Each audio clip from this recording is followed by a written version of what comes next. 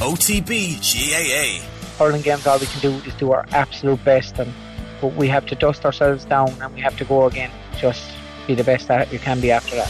Subscribe to the OTB GAA podcast feed wherever you get your podcasts. OTB AM with Gillette Labs. Get the ultimate shave or your money back. Neon Night Edition available now.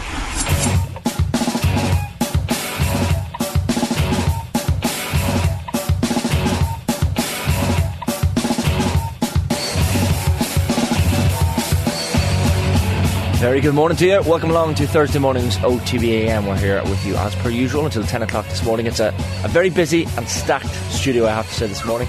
Delighted to welcome back, as always, Johnny Ward. Johnny, good morning. What do you mean delighted to welcome back, as always? I'm a peripheral kind of character perennial, on the show. yeah, peripheral perennial. Part of the woodwork. You've got a bed underneath the desk there. You hit. I won't hear of it tonight. You'll sleep on the floor of your office. You were up early, Shane. I was up very early, yeah. 4:45 start. The guys here work hard too. Colin Buhig and Kathleen McNamee, good morning. Hi Shane. Morning. Johnny, don't ever doubt your involvement in the show. If we won if we won the league, you'd have enough games to get a medal. Yeah. Was it Jeff Kenna? The Media League. Oh yeah. Did Jeff Kenna have 9 games for Blackburn when they won the league? Oh, I don't know. Was it Jeff Kenna? 10, is it? Yeah. You know, they've subsequently changed that rule. They're kinder about it.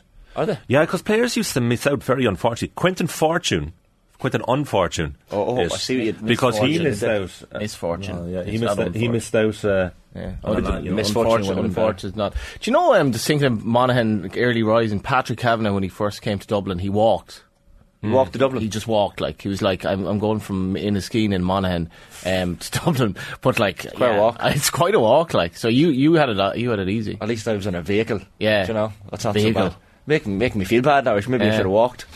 Our next door neighbour during the old days of Connacht finals over in Roscommon used to get up in the morning, walk from Screen, which is like practically in Ballina, all the way to Roscommon and be there in time for 9 o'clock mass before the match. How long a walk is that? I mean, it's like an hour and a half drive-ish. Did the mass really help? No. Questionable. I did the Camino before. Probably just needed a little How long fit does after that take? Camino to Santiago. We did 4 days. We did the last. You get the certificate if you do the last 100k. It's a 780 kilometre walk. The Camino France from Saint Jean Pied du Port to Santiago de Compostela. You'd be raging if you did the full 700k and people get a certificate for doing 100. Speaking of long walks, segue.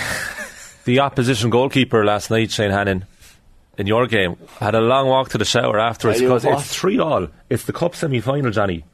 What are we talking about here? This guy, the presenter, your presenter, Monaghan Town, right? Versus did a whole day's work big one yesterday. Then drove up north for the game.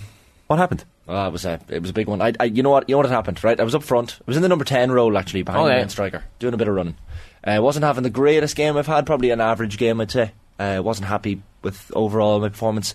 3-3. We were 2-0 up at half time. We nearly were throwing this game away here. Heading to extra time, Johnny. Look, I didn't want to talk about this, but Colin, thank you for bringing it up. Missed the chance in the 88th minute to win it. What sort of chance? I was stretching and I tried to flick it past the keeper, but I was just too tired. I couldn't get there properly in time. Not fit enough. And then 92nd minute, get the ball 30 yards out, take a nice touch past the defender. I look up, I'm thinking, feck it, you have one here. I'm going to have one here. Belted it, curled into the top bins. Top corner. That's a 4-3 win. We didn't even have to have extra time. So didn't even mention that. So all the Cavan Town lads out there, commiserations, but it was actually a good game. It was important to mention, like, this is a day in the life of Shane Hannon. This is very talented family, it has to be said. Well, listen, I mean, we've had it before, but listen, you obviously can play a bit. We're delighted, so congrats to all the town lads. We've a cup final to look forward to, so always fun. Yeah. So that, I presume that's like Ulster Cup then, is it? No, it's a Premier Cup in the Monaghan Cavan League. Oh, okay. Yeah. Okay. Yeah, so Monaghan Cavan is like the merge league and merge league. Yeah. So any sign of a League of Ireland team to emerge? I'd love to see one, Johnny. Yeah, I'd love to see one in the area back again. But because I used to be a ball boy, as you know, in Monaghan United, with the cows in the background. It was one of those famous pitches. Go to Keegan. That's where we played last night. Actually, go to Keegan. Oh, lovely. Yeah. So you did anyone record this? You hit top bins. That's what I said. Anyone out there? We want proof of Shane Hannon. A winner in the top corner of Gert Keegan. That would mean a lot to me. Well, if anyone has that if anyone who was at the match as a spectator has a video, please send it my direction. Not because I have an ego or anything. Maybe I do. I'd love to see a video of like scoring a great goal. Any goal, actually. Yeah. It's like, you know, all the TVs that are outside the office here, just it playing on a loop so that everyone throughout the building can see Shane Hannon. Oh, fantastic. You never mentioned it, like, all morning. We've been here, like, all morning. You never mentioned Modest it. guy, I like that. Modest guy, It was a surprise in the running order for you. It was a little surprise. Yeah. I'd be all over it. Little nugget. Yeah. I'm on a scoring spree. My manager said to me before the match, you're on a bit of a spree at the minute. Little as you know, I've scored in the last 8 games. Wow. Straight. So, Johnny, I know where the onion bag is. Yeah. That's my phrase that I've come out with 1,000 times in this show. We've gone with the strongest segment, so on to the second strongest, the Milan derby. The second most important match last night, the Champions League semi-final. Decent game. It was alright. Like Inter, I sat down to watch this, really looking forward to having watched the Milan derby in a long time. It's the first time they met each other in Champions League since 2005, and they played each other in the 2003 semi-final, which AC Milan won. But Milan were going into this game feeling very inferior to their neighbours. What's that about? I don't know, because there's only 1 place and 2 points between them in Serie A. But Inter are considered the far better team, and they showed it. Like, they flew out of the traps. 2 Premier League cult heroes, Henrik Mkhitaryan and Edin Dzeko, giving Inter a 2-0 lead. It's such a throwback when I saw Mkhitaryan's name on the... He's a player now. I'm very upset it didn't work out for him in the Premier League. Both at Manchester United and then Arsenal. He scored in the Europa League final for United, didn't he? Yeah, he was decent, but he just he was at the club at the wrong time. Like, you know, like, I think he'd be better off now. But a fine player, great finish, great dummy work by Dzeko for that goal as well. He dragged the defenders away, good finish. But as you said, like, the Dzeko finish. Oh, poacher. Pure instinct and direction. They could have gone 3-0 up, smacked the post as well. Çalhanoğlu's that was a general Milan hero for both sides over the years. Now, in fairness, AC were much better in the second half. Tonali hit the post. Yeah, that could have made it interesting. But I can't help but feel, I don't know about you, that it's going to be an Inter-Madrid final. I think Madrid will do City. I think they'll do City next week. That's an interesting show. No, I really do. I think Madrid are going to do City. And I think very disappointingly it's going to be an Inter-Madrid final. Disappointing? It could be a decent on paper. Yeah, who knows? I mean, I'll wait to see it. But Man City have been far better at home than I thought the other night. I gave Madrid a great chance, and City were heavy favourites to win the game, which I thought was questionable. But they've been far better at home, and I think they'd be very happy with 1-1. I wouldn't really. I don't think Real are actually that good. I just think they're very well coached. Totally. They're reliant on 3 players with an average age of 35, and we talk about Dzeko, but Kroos, Modric and Benzema are 33, 35 and 37 respectively. Incredible. And it's mad that they're able to compete at that level, but City at home... I say they're the kind of players that their age doesn't really matter in this. It should. Like, how is Modric at 37 able to play at that tempo? It's incredible. He's generational talent though. He is. I mean, like you're saying, like, I don't think it's the age. Like, he's conditioned so well that it's kind of irrelevant. And also, he's not like up and down all day for you. True. You know, that's on his biggest part of the game. He can do that. It's not irrelevant though. At 37, it's asking an incredible outlier to be able to play at that level at 37. LeBron James is 37. Lakers lost the Warriors last night, by the way. Dzeko's 37. It's mad. Mkhitaryan's 34. I think is football going to get to the They're point? the oldest scorers in a knockout Champions League game, actually, the two of them. Yeah. Do you feel like sports science is going to get to the point where, like, in 50 years' time, you'll have players who are, I don't know, 45? And still playing 100%. Like non-goalkeepers, I mean. They're going to be playing into their 40s. Yeah. Look how fit these people are. Like, even look at the GAA. Yeah. After the match, like, if they'd be taken off the top or whatever, like, the conditioning of these players, like, ridiculous. Compared to 20 years ago, where they just simply weren't. You know, you could just see that they didn't do any extra work in the gym. And you would say that for professional sport in England, like 10 years ago. Look at the players' bodies. Like, they're just not anywhere near what they're like now. These people live like the perfect monk style life, where it's just football consuming. No crack all the time. I mean, there's no. I'd say the peak to play would have been about 20 years ago, where you would have made a bit of money, and you're also able to enjoy yourself. Yeah. When we were younger, when we were collecting those stickers and stuff, I thought of footballers are real professional. I was listening to the Keith Tracy podcast that you recommended to me. I finished it on Talking Bollocks, and it was very, very good. Very, very good. It's 2 hours in duration. If you haven't listened, Colin recommended it to me, and I literally listened to it in 2 1-hour segments, and it was unbelievable, the stories from it. And there was one point where he was talking about the drinking sessions that they would have got up to at which was it, Blackburn? But he said that the drinking went on at, like, even as late as 2008, 2009. And I was thinking at that period footballers are ultra professional, but he was like, well, not fully. They were in the physio room and players were absolutely loaded. You know what? Just waking up the next morning after a night out and going in and getting the physio, still drunk. I like Porrick Joyce after the Sligo win, just saying, yeah, the lads, of course, we'll enjoy it. You know, it's just being kind of treat them like human beings, adults. Yeah. How did you celebrate last night? It was quite one last night, Johnny. Yeah. Fortunately, the midweek games don't lend themselves to the proper celebration. When's the final? We don't know yet. It'll be the next couple of weeks. Can we get a camera on it? We should actually, yeah. Actually, that'd be a good Your show. reporters as well. Yeah. Jesus, the pressure will be on then. It'd be a nice little AM day out, night out. Oh, yeah. We need to take this stuff on the road, like, you know. True. The people want it. Sorry, can I just mention one thing before we move off the Milan derby? Thank you. The Martinez penalty incident. Oh, wow, yeah. Did you see that? Did everyone see this? Like, that's what Stephen McManaman said, in fact, wow, when the referee was walking and that's over. what I want to talk about, is the reaction to it, right? So, like, it looked like a penalty watching it live. Thought the referee made the right decision. Then the ref's told, I think you need to go look at this. And fair play to the ref. He was like, actually, I got that wrong. Yeah. And then you watch it back and you're like, yeah, he did get it wrong. And he corrected it. Now, Phil Egan made the point this morning in the office, if that was in the Premier League, I bet you it wouldn't have been overturned. I bet you it would have been like, okay, we better keep calm and carry on. Too stubborn. Yeah. BT Sport, in the half-time break, I thought they focused too much on that incident alone and didn't talk about the football. And this is a running theme at the moment in analysis of games. People are obsessed with incidents and don't actually talk about the tactical nuance of a game. You know, obsessed with what actually happens.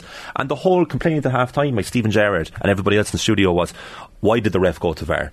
Yeah. But that's the whole point of VAR. He didn't touch it. It was brilliantly used. I think everyone was happy with that decision. Unnamed LOI official, I was just DMing him on Instagram yesterday. He goes, with a bit of luck, the push comes to get VAR in eventually in the League of Ireland. I was like, I did not expect an official to say that, because I don't want VAR in the League of Ireland. Like, don't want VAR in the League of Ireland? Because, say, like Shamrock Rovers and Bows, like on Friday, that was a game where VAR would have definitely helped Bows. But, like, I like the fact that officials make the decisions. I like the fact that human error is still You there. wouldn't like it if Galway United were in a promotion playoff. And absolutely irrelevant. No, why is that irrelevant? It doesn't matter. It's just like you can't pick like, my club. It's like, I don't like VAR in general. I think it's taken the... What about goal line technology? Yeah, that's fine. I wonder, will it be implemented? Yeah, take a bit of technology, obviously, and a bit of money, but sure. Yeah, I was thinking, like, even like look at some of the WSL stadiums, which aren't that far off some of the sizes of the League of Ireland stadiums, and like for them, they're saying it's like 7+ years off getting VAR in. Oh, really? Yeah. Oh, like most of them are like, there's not a hope. There'll probably be more games in the men's side of things than there will be like in the clubs and Jesus, or in the on stadiums. paper you think it's such an easy thing to implement, but obviously I don't know what. Well, because you need like the cameras and you need the facilities to set up the cameras there, and then you also need somewhere to put the VAR. In the same way, you know, like the TMO has a room in rugby or whatever, you need someone to put them there. You need to make sure that all the technology works. Then you need someone to oversee the technology on the day. Like, you say VAR, but there's actually 5 or 6 different people behind it. Yeah. But it's had so many iterations already, where now, like, we're at the stage where stuff is, like, let go probably too easily, and it's gone from one extreme to the other. I just like the old-fashioned way. Just let the referee decide. Let the linesman or lineswoman decide. If they get it wrong, they get it wrong. So what? Move on. Yeah. You must be delighted with Virgin Media's decision. I am. And, like, it was interesting the way when Virgin did Shamrock Rovers Bows, it did it relatively on the cheap. Like, and I've done work for Virgin. It's a commercial operation, and like it doesn't have the money that RT has from license fees, so it has to do things in a way to make money. And I've absolutely no problem if Virgin doesn't show the League of Ireland, because it has no remit to show the League of Ireland. It can show whatever it wants. It has to make money. And it seems that it was happy enough with the Bows Rovers game to do it with the kind of the video access it already has, have a studio, don't overspend. It still came across very well, and show 5 more games. And Virgin around the game did so much, like, you know, they brought the weatherman out to Dalymount, and the League of Ireland is quite insecure. Now, it's kind of coming out of that, but there was so much love for Virgin because it was showing us love. And I'd love if TG Carr did the same thing. Yeah. TG Carr seems to show every game under the sun. I don't see why he can't show a League of Ireland game and do it relatively on the cheap like Virgin, because I think it will get the same love. But yeah, I'm delighted, and you know, it gave an opportunity for more people in the studio as well to see, like, to get their name kind of out in the League of Ireland circle. And the League of Ireland is very, very watchable at the moment. Like, for sure. Forget about Shane Hannon and Gerta Keegan. This stuff is top bins. Like, it is very watchable. I never want to hear that sentence uttered again in the studio. Which forget about Shane Hannon and Gerta Keegan. We'll never forget. No, never forget. I have one more recommendation for you before I go. Richard Harris's book by Joe Jackson. This follows on the Big Night recommendation via Cameron Hill. Fantastic. If you is want Richard Harris in Big Night? No. Oh, sorry, that was just. No, but it's just it's cultural week here. OTB AM Culture Club is now a new section. I'm a big Richard Harris fan. To get that out there. Yes, we'll keep an eye on that. Obviously, the Milan derby second leg next week. Rafael Leao's absence as well for AC was a big blow, you have to say. Certainly could have turned. I love the giant banner on display as well. I was trying to find a translation for it. The devil's face that the AC fans had. It says, "Hell is empty. All the devils are here." Like, Jesus, that's intimidating. Yeah. In Italian, of course. You wouldn't get that at the Etihad. You certainly don't get that at the Etihad. Or go to Keegan either. But yeah, AC nil, Inter 2.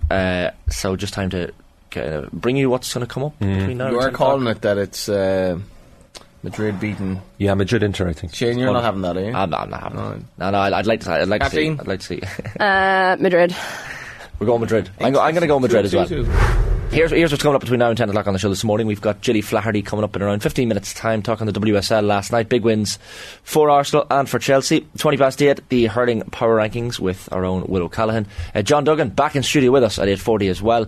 John Ryan, the former Munster and Ireland star, at 8:50. Ger Brennan will be with us, as well as Darren Clark, the former Dublin and Louth players respectively, to preview the Leinster Senior Football Final this weekend. That is at 10 past 9. And we're talking the Oakland A's from half past 9, which is from last night's show. It's OTB AM with Gillette Labs. Get the ultimate shave or your money back. Neon Night Edition available now.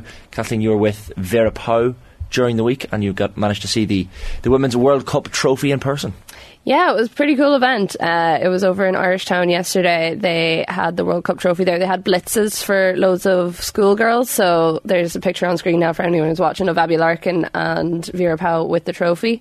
And it was just a really nice atmosphere. They were like, all the girls were excited. They were running up to Abby Larkin. And Olivia O'Toole, the legend that she is, was there as well. And when I was standing talking to Olivia, and this one little girl came up to her and she was like, "Olivia, my coach asked me to ask you, how do you score so many goals?" And it's just like, it was just a really nice atmosphere, and a good way to set up the excitement ahead of the World Cup. Olivia O'Toole was also great. I love her. She's so funny. I was kind of like loitering around the World Cup trophy, and she was like, "Kathleen, stand in there now and get your picture taken," like with the official photographers. And I was like, "Olivia, they don't want a picture of me, like they want a picture of you." And she was like, "No, you've done a lot of coverage, you deserve to stand in there and have your moment." And I was like, "That's so nice." Class. But yeah, it was really interesting chatting to Vera as well at the event. So I don't know how much you guys have been following this, but there's been a bit of controversy in the lead up to the World Cup, where the European Club Association has said that players shouldn't be released until 10 days before the tournament starts, which is difficult because that's also the same day that most players are supposed to be flying out. Generally you get about 2 weeks before a tournament. It's kind of the same in the men's game. And Vera Pauw had some very strong comments on it, which we have to play for a clip for you all now. There was talk from the European Clubs Association about releasing players within international windows only. Is that something you're concerned about in terms of the squad? I'm really concerned. It's not been wise of the European Club Association to say it like that. There's players that do not have any football for 11 weeks. If you would only release them on the 10th of July, with a 10-hour jet lag going to Australia, you can put 2 ambulances next to the stadium to transport them to hospital with ACLs. So what they say, the safety of players, they need to ask the experts first before they come out with something. What they have to say, and that is what I want to give to them, is every single player needs to have at least 2 weeks of rest before you build up again. That makes sense, and that is something that they should say, not the release of 10th of July with finishing leagues now last week, because there's players 11 weeks without football. It's crazy, and it's just a panic reaction on the base of all the injuries in England. They should look at their own clubs, at the training methods. Why do Chelsea not have it, and why do other clubs have it? That is what they need to find out. That's interesting. Vera never afraid to give her opinion. Yeah, definitely a woman who isn't afraid of making a statement. It is interesting because she does have a point in that, say, the championship has just finished up in England, and so take our players that are in Birmingham or London City Lionesses, your Louise Quinn, Lily Agg, they have no football now until the next international window. And it wasn't played in that clip, but she said a little bit later on that last week the FAI were forced to write to every single individual club of all the potential people who will be in the squad and just say, like, look, this is outlining, this is what we want to do with the squad, this is how your players are going to be treated, this is our plans. And she was like, normally you'd have conversations with the clubs anyways around those sort of things, but this just required that extra level when they're in the middle of their World Cup prep. Like she was saying that they're already shipping all their stuff out to Australia this week, which I was like, oh, that's mad. I keep thinking it's ages away, and then I realised that it's not actually that far away. So yeah, it's been interesting. She is very much of the opinion that this is just a knee-jerk reaction to the ongoing ACL crisis in the game. She mentioned Chelsea there. Emma Hayes has come out and she has said that, something does need to be done, but kind of didn't really lie down on either side of what that is. Personally, it doesn't make a whole lot of sense to me, especially for the European clubs who are, going to be dealing, or the European players who are going to be dealing with, jet lag. If you're sending them out 10 days before the tournament, they haven't had any football in several weeks. It does just sound like a recipe for a in my mind anyways. So it's during the off season, the pre-season for the clubs. Yeah. So why do they care when the players are sent off? I think they're thinking more of the top leagues necessarily than they are, say, something like the Championship. So the WSL still has another couple of rounds left to go. So they are going to have less time to chill ahead of the World Cup, and there still is another international window before they're let go for the official World Cup one. The way Ireland are playing Zambia and France. So I think that's part of it, but also I feel like that's the sort of thing where there has to be something better than saying to players you're only allowed to leave your club literally the day you have to fly or from your club's remit, the day you fly out to Australia. I can't imagine players like Katie McCabe are all that happy with that as a way of prepping for a World Cup. I know she'll probably be doing stuff herself, but as the captain of the team as well, I'm sure she probably wants to be in that atmosphere and, getting people together. So there's going to be nerves as well. It's our first World Cup. I'm talking about this specifically from an Ireland point of view. Yeah. But, there's going to be nerves. There's going to be players who have never played in front of those sort of crowds. Closest is probably the girls in England who have played in FA Cup finals and stuff. They're going to need that time to get their heads around everything. And, yeah, I don't know. I do get what the ECA are saying, and that there should be protections to players so that we don't have, say, a situation with the Men's World Cup where, that was in the middle of a season and a lot of players have said since then that they're absolutely wrecked and it's taken a big toll on their body and their mental health. I totally get there should be protections. I'm just not sure if the ACA are going about this the right way at the moment. I just hope that they maybe see sense, but also that if they don't see sense, then the Irish team can just forget about it, because you can let this fester and get into your head ahead of a tournament. And you see even the likes of, say, the French men's team in 2010, it's something small can get into a camp and you can let it bother you and annoy you and not let it go. But I guess it's the same for everyone. It's the only thing. Yeah, it is the same for everyone, but also because technically all the work that the ECA does with FIFA and international federations, it's all kind of based on understanding or memorandums of understanding. So they have a memorandum of understanding with FIFA, which is a signed document, but it's not 100% binding. It's kind of based on people's goodwill. So it makes me wonder, is there a possibility that, say, players can, say England, most of them are playing in England, based in England, is there a chance that they can bop up and down to St George's Park in that time, but the Irish players aren't given that same opportunity? Or, if Lyon say to their players, oh yeah, you can all go off, we don't mind, you take it as a holiday, go to your international body, we don't mind. There is a little bit of room for disparity there depending on how a club reacts to it. So yeah, again, it's one of those things, I don't know how big of an impact it may or may not have. It strikes me as something that at the end of the day they're going to have to talk to the players and be like, well, what do you want? and maybe trust in that. And I know you can't always trust a player. The ongoing argument was, say, HIA or something. The players just want to play through injury. So like I said, I don't know what the right thing is, but I do think Vera has a point when she says that it doesn't sound particularly healthy for players to be coming in and having to fly out straight away, go straight into a camp. There's possibly going to be a warm-up game over in Australia in those 10 days against another World Cup side for Ireland. That's still to be confirmed, but there's a potential that that's going to happen. So you fly out, you have 2 or 3 days to recover jet lag, you haven't played football in 11 weeks, and you're expected to play a game, and then go into the biggest game of your career in front of 80,000 people, the host nation.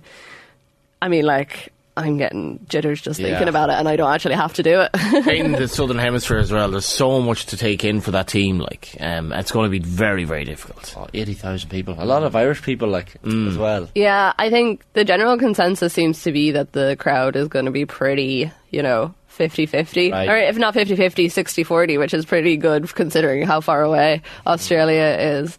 Like, I was talking to Jonathan Hill yesterday, the head of the FAI, and he was saying that they've had so much contact from groups down in Australia, either like AFL clubs, like GAA clubs, just general Irish Australian groups down there, all trying to organise like watch parties and being like, is there any chance we could get like one of the players to turn up at some stage to like come say hello or give a training session or whatever it is. Obviously their full focus is on the games, but you can understand why people are like, they're down here, we might as well chance our arms. They just want a piece of it. Yeah, so he was saying that it's been the response down there almost already it's almost made more of an impact down there than they're seeing up here at the moment, which I thought was kind of interesting. But I think it's the sort of thing with, say, the trophy was at the Mansion House yesterday for 3 hours as well. So anyone could go in and see it and get their photos taken.